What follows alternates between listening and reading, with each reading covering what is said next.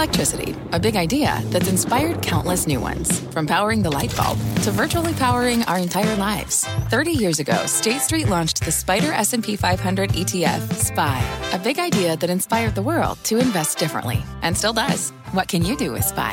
Before investing, consider the fund's investment objectives, risks, charges, and expenses. Visit ssga.com for a prospectus containing this and other information. Read it carefully before investing. SPY is subject to risks similar to those of stocks. All ETFs are subject to risk, including possible loss of principal. Alps Distributors, Inc. Distributor. Homes.com knows that when it comes to home shopping, it's never just about the house or condo. It's about the home. And what makes a home is more than just the house or property. It's the location and neighborhood. If you have kids, it's also schools, nearby parks, and transportation options. That's why Homes.com goes above and beyond to bring home shoppers the in-depth information they need to find the right home. And when I say in-depth, I'm talking deep.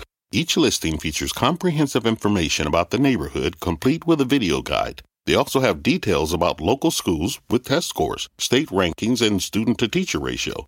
They even have an agent directory with the sales history of each agent. So when it comes to finding a home, not just a house, this is everything you need to know, all in one place.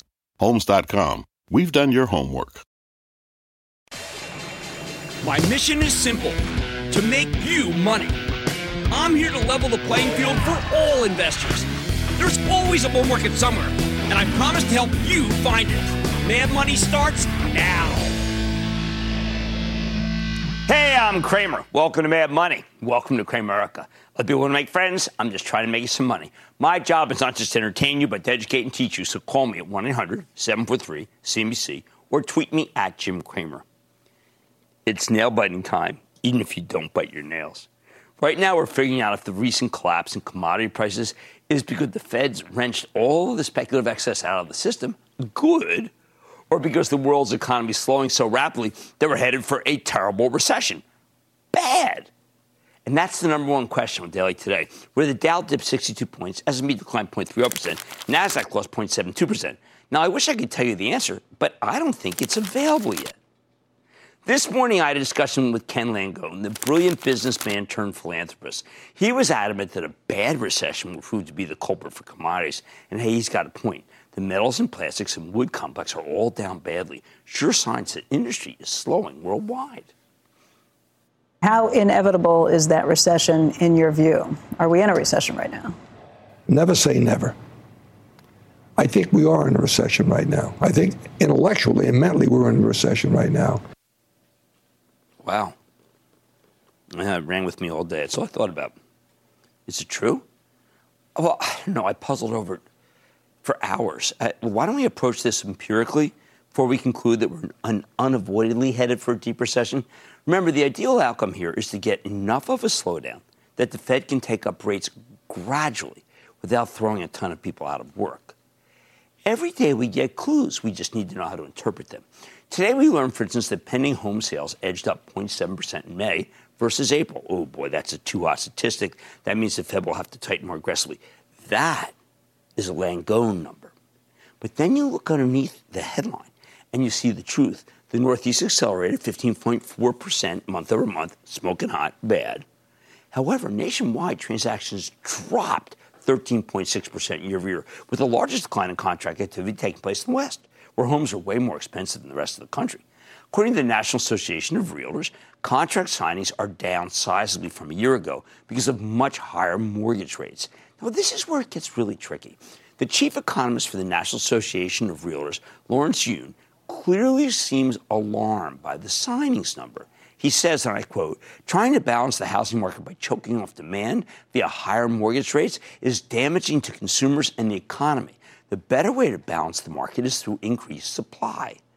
Of course he's right. But the Fed can't build more houses. The home builders are trying the best they can to build as much as they can. See, I see comments like this, and it makes me think we could be looking at a rapid breakdown in sales. That's good news for the stock market, as long as it's not too rapid. My wife sells real estate for a living. She taught me that the prelude to a sudden plunge in housing prices is a dramatic drying up of contracts. That decline is what Jay Powell wants to see. He'll keep bringing that pain until it happens. He needs housing prices lower. They're up 20% over 2 years. When you put together the declining value of real estate, though, with the declining value of your 401k, well, you're going to have a weaker consumer, maybe a much weaker consumer, maybe too weak consumer. How about the enterprise? Today we got durable goods orders, and they were up ever so slightly, 1.9 billion or 0.7% to 267.2 billion. In a vacuum, I think that's excellent. But we're in a good news is bad news situation where strong numbers mean the Fed needs to tighten a lot more aggressively. How about commodities? All right, now, here we got to break them down one by one. Some great news here. Soy, sugar, corn, cattle, all down.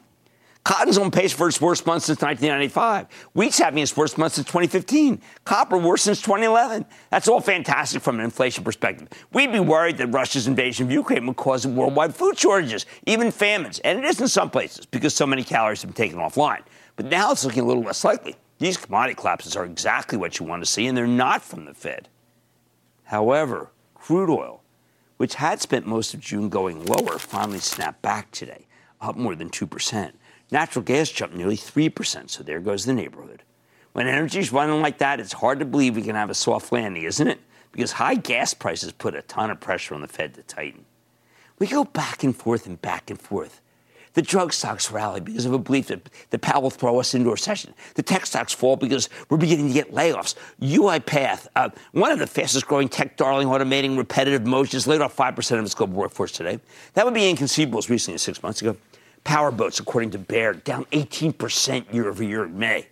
And then we got this cautionary article on CNBC.com about the coming Wall Street layoffs as the capital markets business is falling apart. Something you can see from the total drop in IPOs.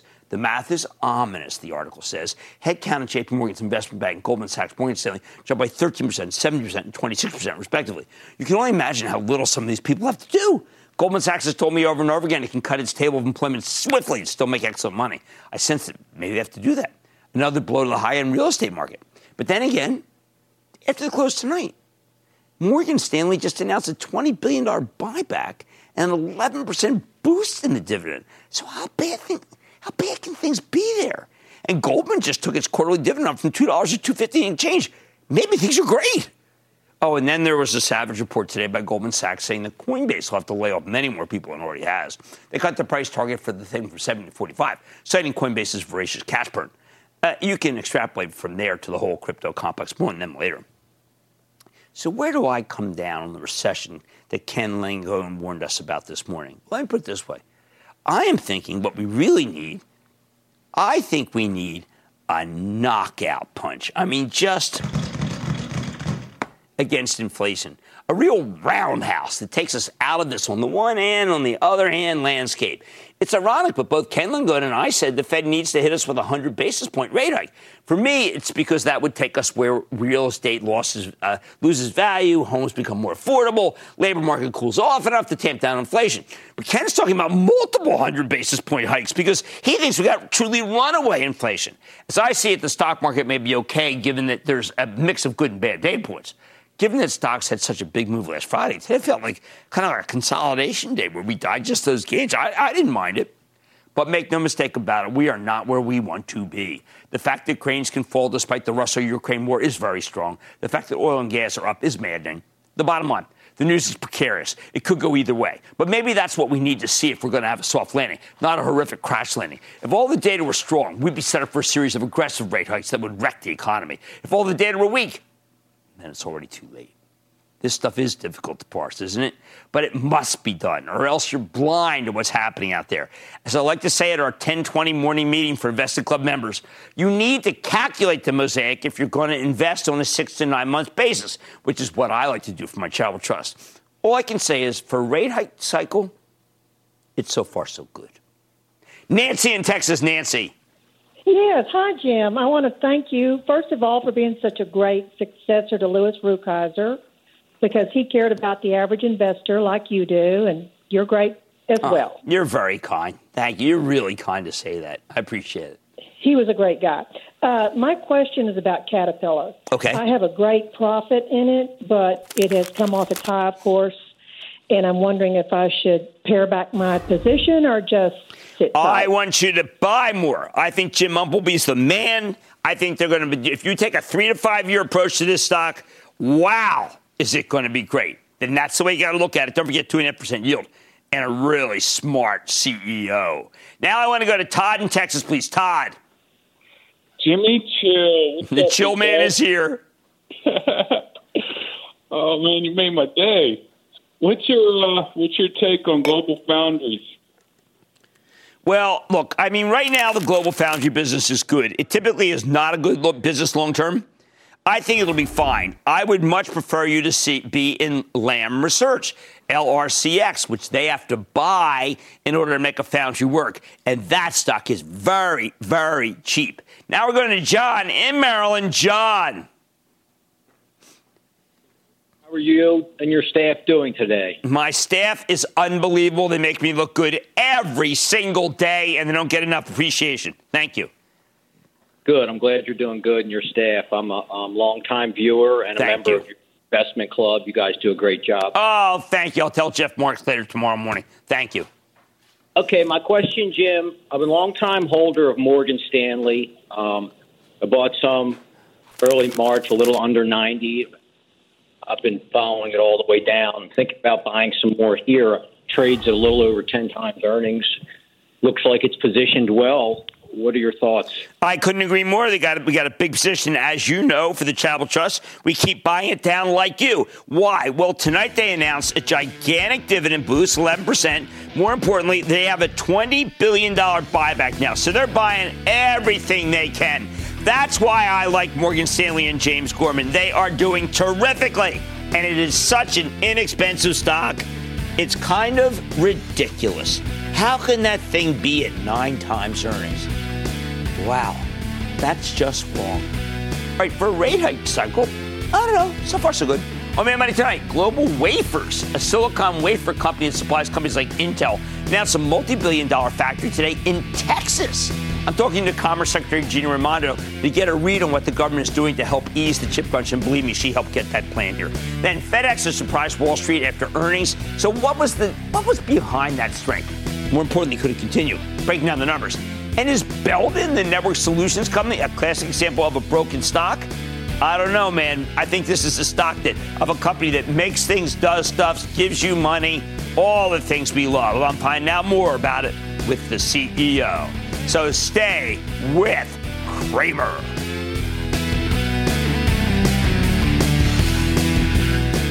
Don't miss a second of Mad Money. Follow @Jim Cramer on Twitter. Have a question? Tweet Cramer. #MadTweets. Send Jim an email to madmoney@cnbc.com or give us a call at 1-800-743-CNBC. Miss something? Head to madmoney.cnbc.com. Fact. Running a business is not getting easier on your wallet. With higher expenses on materials, employees, distribution, and borrowing, everything costs more. Also a fact. Smart businesses are reducing costs and headaches by graduating to NetSuite by Oracle. NetSuite is the #1 cloud financial system, bringing accounting, financial management, inventory, and HR into one platform and one source of truth. With NetSuite, you reduce IT costs because NetSuite lives in the cloud with no hardware required, accessed from anywhere. You can cut the cost of maintaining multiple systems because you've got one unified business management suite. You improve efficiency by bringing all your major business processes into one platform, slashing manual tasks and errors. Over 37,000 companies have already made the move. See how you'll profit with NetSuite, and then you can think of all the ways you could be spending the money you save. Company retreat in Malibu, anyone? By popular demand, NetSuite is offering a one-of-a-kind flexible financing program for a few more weeks. Head to netsuite.com to start saving. When you're hiring, the best way to search for a candidate isn't to search at all. Don't search, match with Indeed. Indeed is your matching and hiring platform with over 350 million global monthly visitors, according to Indeed data, and a matching engine that helps you find quality candidates fast. Use Indeed for scheduling, screening, and messaging to connect with candidates faster. Plus, 93% of employers agree Indeed delivers the highest quality matches compared to other job sites, according to a recent Indeed survey. Leveraging over 140 million qualifications and preferences every day, Indeed's matching engine is constantly learning from your preferences. Join more than 3.5 million businesses worldwide that use Indeed. Listeners of this show will get a $75 sponsored job credit to get your jobs more visibility at Indeed.com/madmoney. Just go to Indeed.com/madmoney right now and support this show by saying you heard about Indeed on this podcast. Indeed.com/madmoney. Terms and conditions apply. Need to hire? You need Indeed.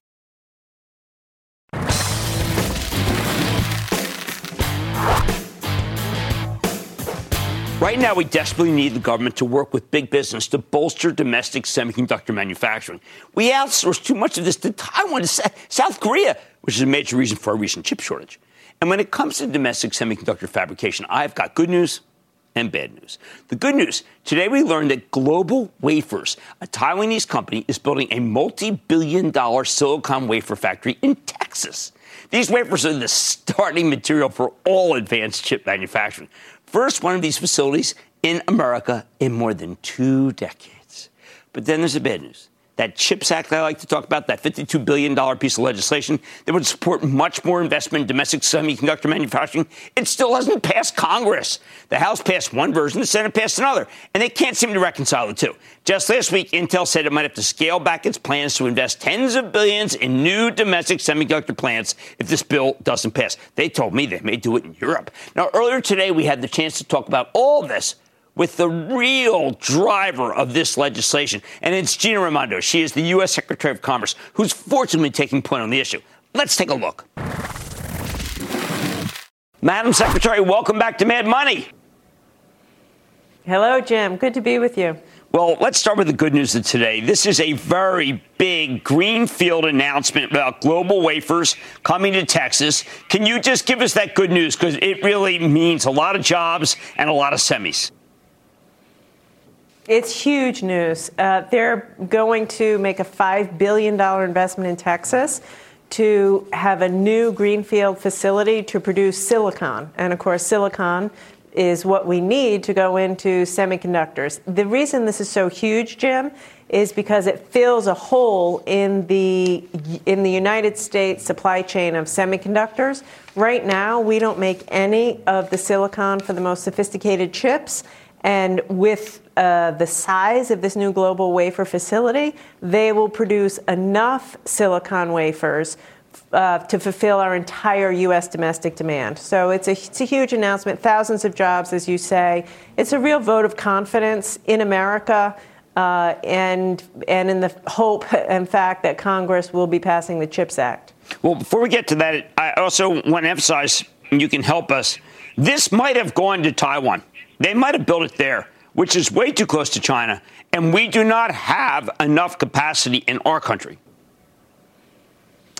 Yes, that's exactly right. And I spent a long time on the phone with the CEO of this company, my team with her team. That's absolutely right. They did not have to choose the United States. In fact, even as recently as a few weeks ago, it wasn't obvious that they would choose the United States. They are currently based in Taiwan. Korea had big incentives on the table for them to operate in South Korea. We won this, Jim. This was competitive, and the United States won. And as I said, I think it's a vote of confidence in our country and our economy and in the Biden administration's commitment to revitalizing the chip industry. But I want to say this. This investment that they are making is contingent upon Congress passing the CHIPS Act. The CEO told me that herself, and they reiterated that today at this conference that we're at. So Congress really better get its job done and do so quickly. Well, I'm getting worried. David Ignatius, who's a smart guy I've known for years, talking about how it's suddenly a Christmas tree bill, that people have loaded it down with other things because they know it's going to favor it. New York Times, with funding stalled, chipmakers warn Congress the U.S. is lagging. We know that there are issues that are making so that a done deal's not getting done. What day, what week, what month will we see this done? It has to be done before they go to August recess. I don't know how to say it any more plainly. This deal, this Global Wafers, will go away, I think, if Congress doesn't act. Oh. Intel has publicly said their operation in Ohio, their plans to put a new facility in Ohio is on pause, waiting to see if Congress gets this over the finish line. Micron, which is America's only memory chip manufacturer, has their plans on pause, waiting on Congress. So the stakes are high, time's running out, decisions are being made now. You know, Jim, here's the thing that we really need to realize. Semiconductor demand is through the roof globally. Semiconductor demand is going to double in the next 10 or 11 years.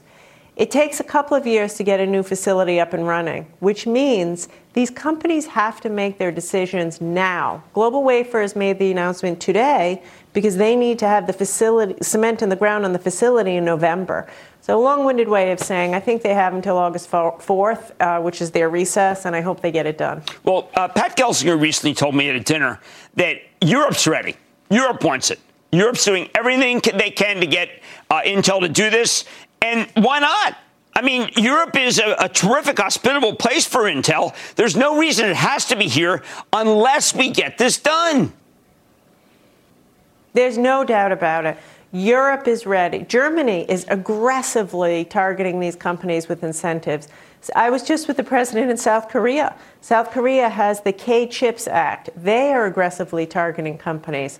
France, Israel, Spain, they are out there. They're ahead of us. These companies want to be in America, right? America is still the best place in the world to do business. Deep capital markets, good talent, lots of R&D. Their customers are here. They want to be here. But mark my words, Jim, if Labor Day comes and goes and this CHIPS Act isn't passed by Congress, these companies will not wait and they will expand in other countries. And those are once-in-a-generation investments, and this country will lose out. Well, okay, so you have Senator McConnell. He can't be passive. He's got to be involved. Leader McCarthy, I know he likes this bill. Obviously, Nancy Pelosi definitely wants this. The president has said, listen, give me the bill. What is the problem? Who are the people who are getting in the way of this? So we really have to make it clear that they are hurting our country. It's time, I think, for people to get much more practical. And I would say in the past few weeks, Congress is doing that. I should say Pelosi, Schumer, McConnell are engaging. And the past few weeks, I've spent time on this every single day. But everyone has to realize you're not going to get everything you want, right? We have to winnow this down to the essential items, get this passed, and move quickly. It's time to prioritize speed over getting everything in here that you want. And so I would just say to every member of Congress, the consequences to our national security are grave if we don't get this passed. And if you're not going to be able to get everything you want in this, it's time to move on, because we cannot wait. But I am told there's trade titles, science funding, foreign relations committee provisions.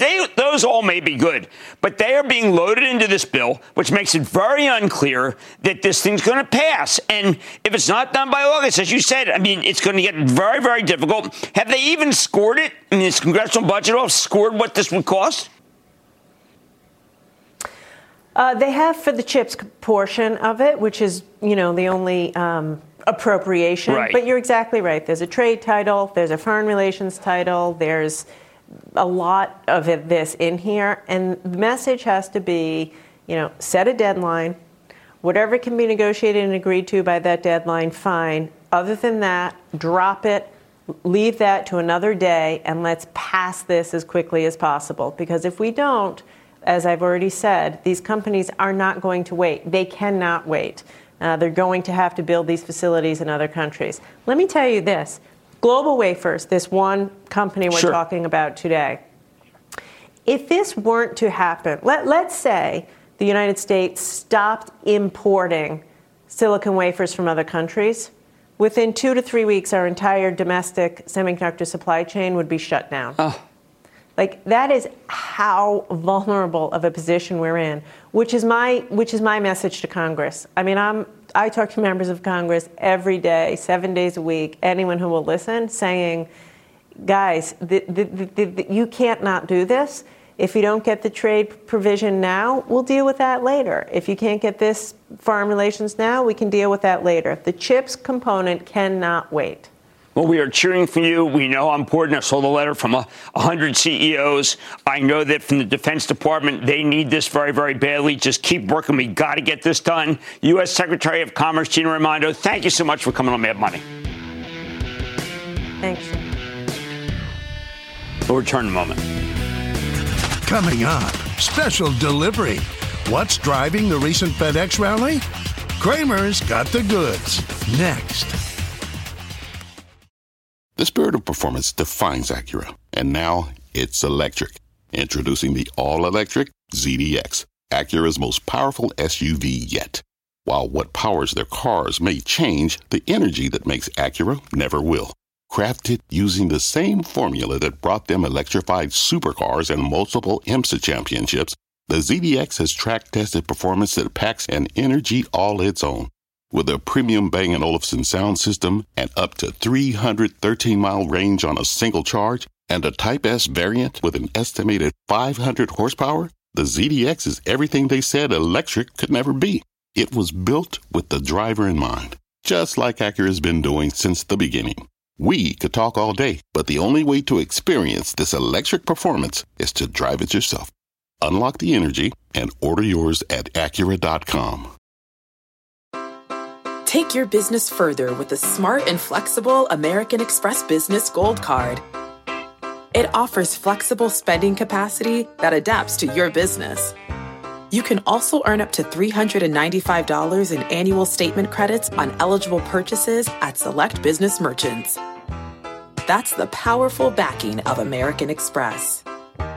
Terms apply. Learn more at americanexpress.com/business gold card.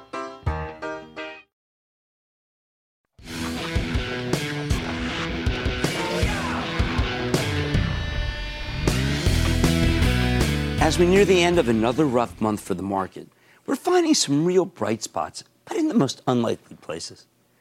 Bright spots like FedEx, which has seen its stock surge 21% from its lows just a couple of weeks ago. Now, if you told me a month ago that FedEx would help lead us out of the depths of despair, well, I would have been extremely skeptical. Ever since it peaked almost exactly a year ago, this stock has become, let's call it, total dog. FedEx topped out at just under $305 in June of last year, and it spent most of the next 12 months working its way lower before finding a bottom under $200 this spring. For the last few months, it's been repeatedly bouncing off the 190s to 200 level. And it's easy to understand why this thing's been such a poor performer. FedEx has been struggling with snarled supply chains, rapidly rising labor costs. At the same time, the great reopening of the U.S. economy meant consumers pivoted away from e-commerce, causing the whole freight complex to get. Remember, they wanted to go out again. Plus, they were up against some very tough year-over-year comparisons because business was booming during the darkest days of the pandemic, before the bulk of the population got vaccinated. But this month, FedEx has made a number of announcements, including a widely praised quarter last Thursday, and now the stock has jumped from 201 to 240 in just 2 weeks. So how the heck did they turn things around? And more importantly, could the stock have more room to run? First, you got to understand where the company's coming from. Before COVID hit, FedEx was struggling. 2008 to 2019 were not good years to these guys. Suboptimal execution, the ill-fated acquisition of TNT Express in Europe, the Trump administration's trade war, repeated failures during the all-important holiday season. Then the pandemic came along, and the initial COVID crash, Wall Street realized that e-commerce could explode. Given that hundreds of millions of people were stuck at home, the only safe place to shop was the Internet, and somebody has to deliver those packages. By the end of 2020, FedEx was charging to near new all-time highs, and the stock kept running through the first half of 2021. But in September of last year, they turned in a weak quarter, blaming the Delta variant for causing major staffing difficulties. And there's a great piece of the conference call which shows it really was that. It disrupted their operations badly. Things only got worse in 2022, got rolling. Wall Street started worrying about an e-commerce slowdown, and then just a general economic slowdown once the Fed got really serious about raising interest rates aggressively. Doesn't help that FedEx took a huge hit from wage inflation. Yes, gasoline matters. When FedEx reported in March, their earnings came in weaker than expected, even as management reiterated their full-year forecasts. And that's what fueled the last leg down. But even before the March quarter, we started hearing speculation that activist investors were circling, pushing for changes that would unlock value for shareholders. Then right after the quarter, founder and then CEO Fred Smith announced that he'd be passing the torch to a fellow by the name of Raj Subramaniam, who's always been on the conference call for the last couple of years. He's the chief operating officer who became the new CEO at the beginning of June. Smith came on the show the day after the succession announcement, and in what turned out to be a truly prophetic interview, he sounded very confident about FedEx's near future. Listen to this. We're very confident in our strategies, and we're going to show a lot of those that we haven't really showcased in the last a couple of years for very good competitive reasons at our investors and lenders meeting in late June. Now, just, this man's a hero of mine. He created this business. He's worked so hard. And it is so great that he said that because you know what? Wow, was he right? Look, the stock initially jumped from the mid-220s to 240s on the succession news. Then we went into another hideous period for the stock market in April, May. It took the thing down to 190s. Again, FedEx repeatedly bounced off that 190, 200 level, but it never seemed to be able to find traction. That is until a couple of weeks ago. And that's when we got a series of bullish announcements that Fred foretold us when he came on the show. Announcements that fundamentally changed the whole narrative. First, FedEx put together a 53% dividend boost, raising the quarterly payout from 75 cents a share to $1.15 a share. Now, even after that dividend hike, we're still only talking about a roughly 2% yield, but nothing great. But this is the kind of move that's a major sign of confidence. We always tell you to pay attention to these things. Companies don't put through a 53% dividend boost when they're worried about making the next quarter. And while a 2% yield's not enough to be competitive with Treasuries here, it's also not nothing. Don't forget, this is a market that only values profitable companies that reward their shareholders with dividends and buybacks that sell at reasonable prices. We've been very right on that since November. At the same time, FedEx appointed 2 new independent directors to its board, part of a cooperation agreement with D.E. Shaw, quirky activist hedge fund. They also changed their executive compensation structure to be much more responsive to total shareholder return relative to the broader stock market. We like that. But the big thing here is that all of these announcements reflected a deeper change at FedEx. See, for years, this company had been spending money like crazy in order to integrate the European business they acquired from TNT Express. Didn't really work out that well, but may be ready. And generally build out capacity to handle an increasingly e-commerce dependent world. Now, though, it looks like FedEx is finally reaping the rewards from that spending. Management feels like they can put their cash to better use now, like that massive raise of the dividend. Which brings us to last Thursday when FedEx reported. If you only looked at the headline results, this was not a super impressive quarter. They posted a tiny top and bottom line miss. However, the guidance told a very different story. For their 2023 fiscal year, which started this month, FedEx forecast that they could earn $22.50 to $24.50 per share. The analysts were looking for less than $22. Looking at that forecast, FedEx is telling us they expect 9 to 19% earnings growth versus last fiscal year. Oh, that's huge. Like I told you last week, this is a tough market because the earnings estimates for so many companies are still too high. In some cases, way too high. Remember, we're always talking about that? But not FedEx. The estimates for FedEx turned out to be too low. This is a rare story where business is actually better than we thought. The next day, the analysts raised the price targets en masse. And we got a few more of these bumps today, perhaps because these analysts were taking Friday off. Now let's talk about the final piece of the puzzle. Let's talk about making money, something Fred Smith mentioned to us back in March. He said to expect good things from FedEx's next Investor Day, the event that comes Wednesday, first Investor Day in a decade. This will be new CEO Raj Subramaniam's first major chance to lay out his strategy. I am optimistic, and not just because this man's a genius, but because if FedEx has finished with its huge capital expenditures to build out new capacity, that means this can be a much more profitable company, more focused on returning capital to you, a shareholder. That big dividend boost 2 weeks ago might just be the tip of the iceberg, which is exactly what you want to see in this environment. The bottom line, you might think FedEx will be a helpless victim of high gas prices and potential e-commerce plateau, Fed-mandated slowdown. That would be wrong. This company's taking control of its own destiny. And based on the new guidance, it's selling for just 10 times the earnings, 1.9% yield. I think you do a lot worse, especially with that big catalyst coming up in 2 days. Jacob in New Jersey. Jacob. Hey, Jim. Thanks for all you and your staff do. I'd like to also give a special shout out to all the nurses at Overlook Hospital. Oh, my, of course. They work so great, and they are so terrific, and I know a bunch of them, and I'm so glad you brought them up, and I salute them, too. What's up? Yeah, my question is about a vacation ownership company, or timeshare as most people refer to it as. Here's what I'd like to know. With increases in leisure demand last year, but now negative headlines about increased talks about a recession possibility and higher interest rates, what is your opinion on the company Travel and Leisure, ticker symbol TNL? Not a fan. I think, by the way, the Travel and Leisure, we're going to spend all our money and then we're going to be done spending and we're not going to travel. I think people are traveling beyond their means right now, and we want to pull back from anything travel. That's my goal right now. And thank you for those kind words about the nurses at Overlook. Robert in Illinois. Robert. Hello, Mr. Kramer. Booyah. Blessings on your company and making money, and blessings on your families. I have a question for you, sir. Sure. There's a negotiation going on between CP Rail and Kansas City Southern. And Norfolk Southern and UP are trying go to the Surface Transportation Board and contesting it. And I want to know what your insight is on this, sir. Look, anybody who gets KSU, you want to own. KSU is just a fabulous, fabulous train. And I think that they are the best railroad that you can buy. So I hope that whoever gets it wins. I think it's going to be, well, look, it's just a great piece of business. Look at this, guys. This is what you're looking for. Because you know why? Yes. FedEx is taking control of its own destiny, selling for just 10 times earnings, 1.9% yield. Nice catalyst coming up on Wednesday with an Investor Day. I like this one.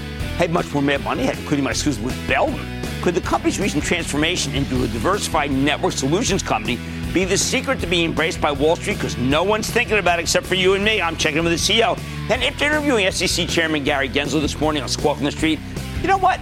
I think we've got to start warning to those in the crypto and SPAC space. I'm going to reveal what I learned and all your calls rapid fire in tonight's edition of the Lightning Round. So stay with Kramer.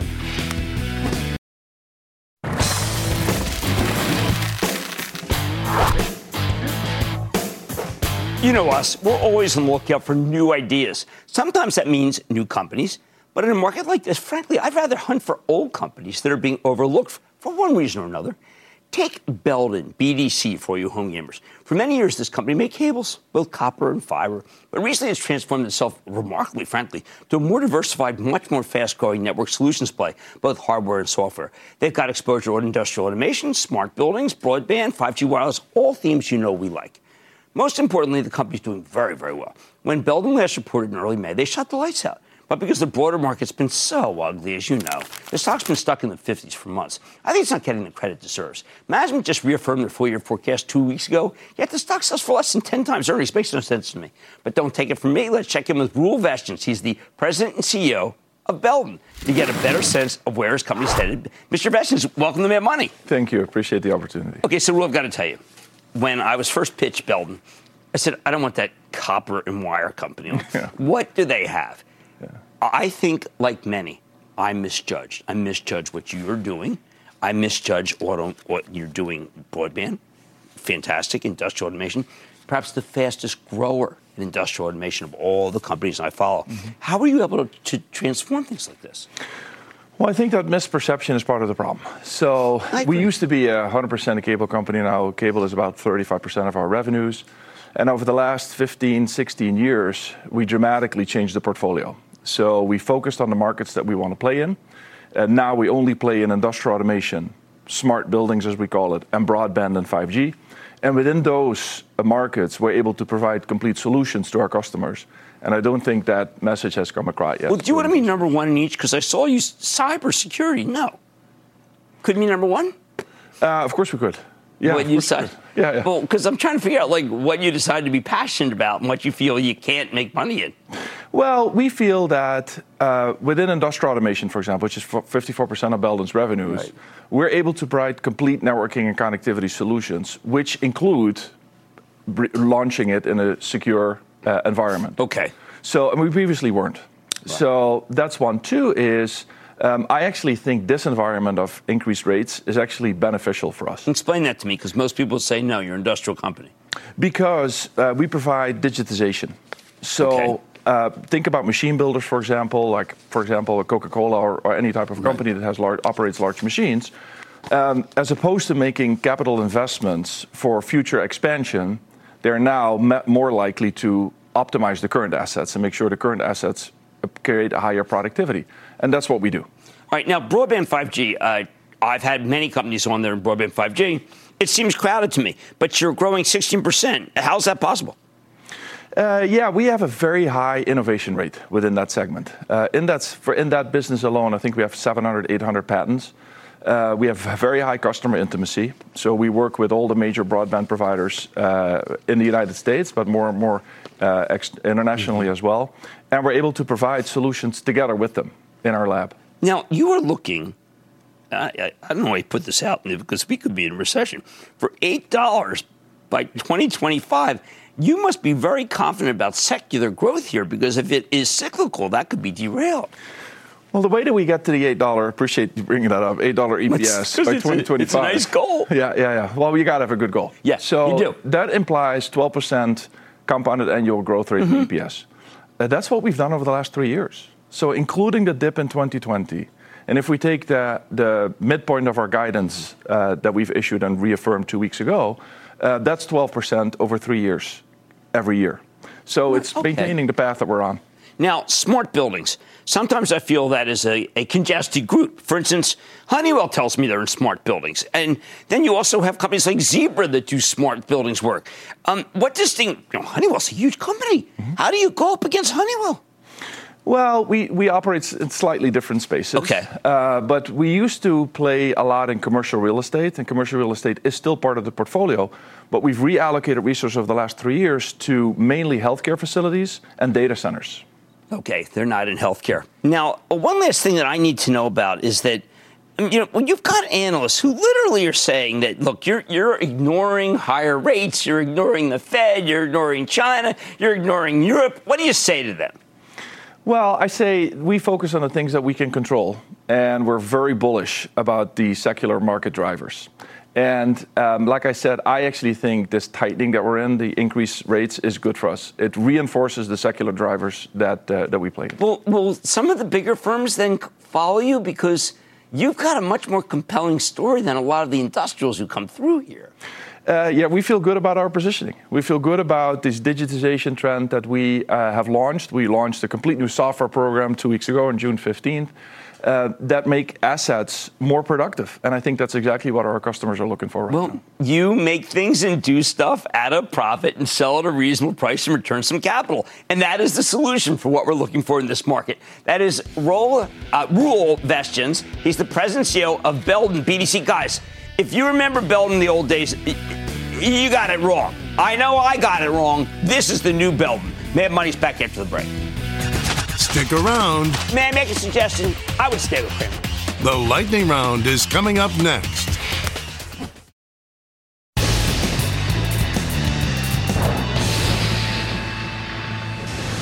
It is time. It's time for the lightning round. That's where it goes. One of the said, play this out. And then the lightning round is over. Are you ready, Ski Dad? Time for the lightning round. We're going to start with Mike, California. Mike. Booyah, Cramer. Booyah, Mike. Hey, my question is about a stock that it surged early and then it's back down to a good level. Ticker symbol UPST, Upstart. Look, I want to see their balance sheet a little cleaned up, and then I can come back and start liking them again. I didn't want to see any actual interest rate risk on their balance sheet, and right now they have some. Mark in Michigan. Mark. Yes, I've been watching you since your Kudlow and Kramer days. Holy cow. That's a long, long time ago. Thank you. What's up? Yes, I'm interested in WIRE. Is it a good 5G investment for the next 10 years? No, it's very funny because that was the company I was trying to think of when we had Belden on tonight, which is a rival, but not anymore. You should be looking at Belden. Let's go to Craig in Florida. Craig. From South Florida, big booyah to you. Nice. Hey, I use this device at work and I really like it. Silk Road Medical, symbol of silk. Well, it could be good, but we're not recommending any stocks of companies that are not making money right now. It's too risky a time to do that. I'm sure I'm going to end up passing on some great companies by that, but you have to have discipline going to PT in Texas. PT. Hey, Big Jim, you are the Sam Bankman of fried green tomatoes, if you know what I mean, partner. Well, I guess I'll take that. What the hell? I mean, my hair used to look like his. I saw you with your Crocs in your garden. Just thought I'd give you a little shout-out. My daughter loves the Crocs. On SIVB, Silicon Valley Bank Corp. You're wild, man. I think it's a very inexpensive stock. But after what I saw Morgan Stanley do today with that buyback and the dividend boost, let's just stick with Morgan Stanley, okay? Let's just stick with it. I need to go to Charles in South Carolina. Charles. Hey, Jim. Great to talk to you. Oh, same, Charles. Got a little value semiconductor. Get your opinion on. I know you're an AMD, NVIDIA guy, but this one's got a 6.5 yield, single-digit P, 50% earnings growth, running at 100% capacity. What do you think about UMC, United Microelectronics? Thanks, okay, that one. Look, it's a very it's a great spec. How about this? Let's leave it as a great spec and move on. Andy in Colorado. Andy. Hey, Jim, thanks for taking the call. Of course. Hey, I've got a question for you about Bank of America. Well, I thought Bank of America could have boosted its dividend a little bit more tonight. Makes me feel like that it's better to go after Morgan Stanley. I think that's a better buy. It's just a fact of life. And that, ladies and gentlemen, is the conclusion of the Lightning Round. The Lightning Round is sponsored by TD Ameritrade. Coming up, when does innovation turn into chaos? Cramer on the collision between crypto and the SEC. Next. Jim Cramer, you're one of my heroes. I look forward to your show every weeknight. Thank you so much for helping beginning investors like me. When you talk about the market, I just believe that you're spot on. Oh, I love it. Thank you so much. Every night we watch you, I have learned and earned.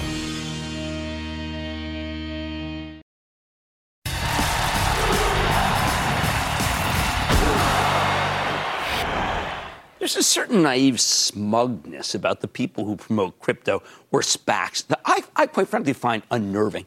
Don't get me wrong, I love innovation, applaud anyone who truly believes they got something that can make you and me money.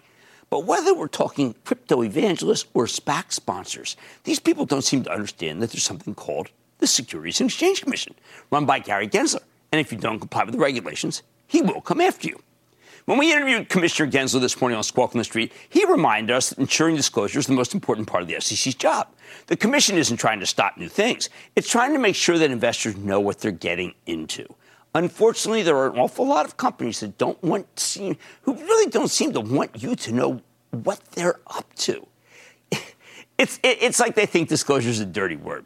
For example, there are 400-odd special-purpose acquisition companies that are in search of businesses to buy. And I think the commissioner is as rankled as I am by what these SPACs are up to. SPACs are, in essence, blank check companies. Aren't we all taught from a young age not to give anyone a blank check? Worse, when these SPACs find a company to merge with, the puffed-up nature of the projections is atrocious. I told Chairman Gensler about when I brought the Street.com public back in 1999.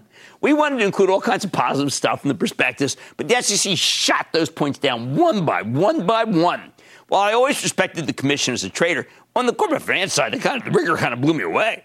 I'm glad they're finally getting serious about these SPACs, which are basically a way for startups to come public while avoiding the regulatory scrutiny that comes with an IPO. The whole SPAC movement burgeoned under Chairman Gensler and his immediate predecessor. I think it's finally run its course after losing people fortunes. Which brings me to crypto. It's very clear that the crypto promoters simply don't understand the role of the SEC. They behave like there are no rules, but that's not true.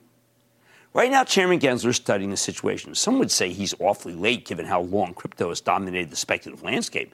As Gensler said, if you buy it with this expectation it's going to go up, that's a security, which means he's going to regulate it. I want you to listen to what he said this morning. It's really important. Right now, you have hundreds, if not thousands, of these crypto tokens that have the basic attributes of raising money from the public and having a group of entrepreneurs that you might have on your show saying, come hither. We've got a good idea for you. And that's okay in America if you comply with the laws. And we've got, unfortunately, a lot of projects that are non-compliant. I think the crypto promoters badly misinterpreted Gensler's studious approach for disinterest, or maybe a kind of benign regulatory neglect. Crypto-oriented companies like Coinbase seem to feel there's no lash coming from the SEC for their aggressive promotion, and they're nowhere near the worst actors. I was hoping Gensler would push for the $66 billion Tether, the so-called stable coin that's meant to be pegged to the dollar, to finally show us its hand, because this thing's backed by lots of commercial paper that we know nothing about. I didn't get that. But what I did get is a bit of a warning to the cottage industry of people who exist to get new investors into crypto. The SEC's had enough. They don't want more people losing money, especially in something they don't understand. These crypto purveyors seem to believe that they can get away with anything, and the SEC's toothless. But the more havoc they wreak, the more they'll feel the lash of the commission that makes the rules that they'll eventually have to live by.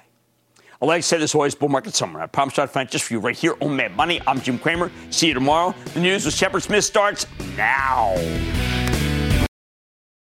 This podcast is supported by FedEx. Dear small and medium businesses, no one wants happy customers more than you do. So you need a business partner just like you.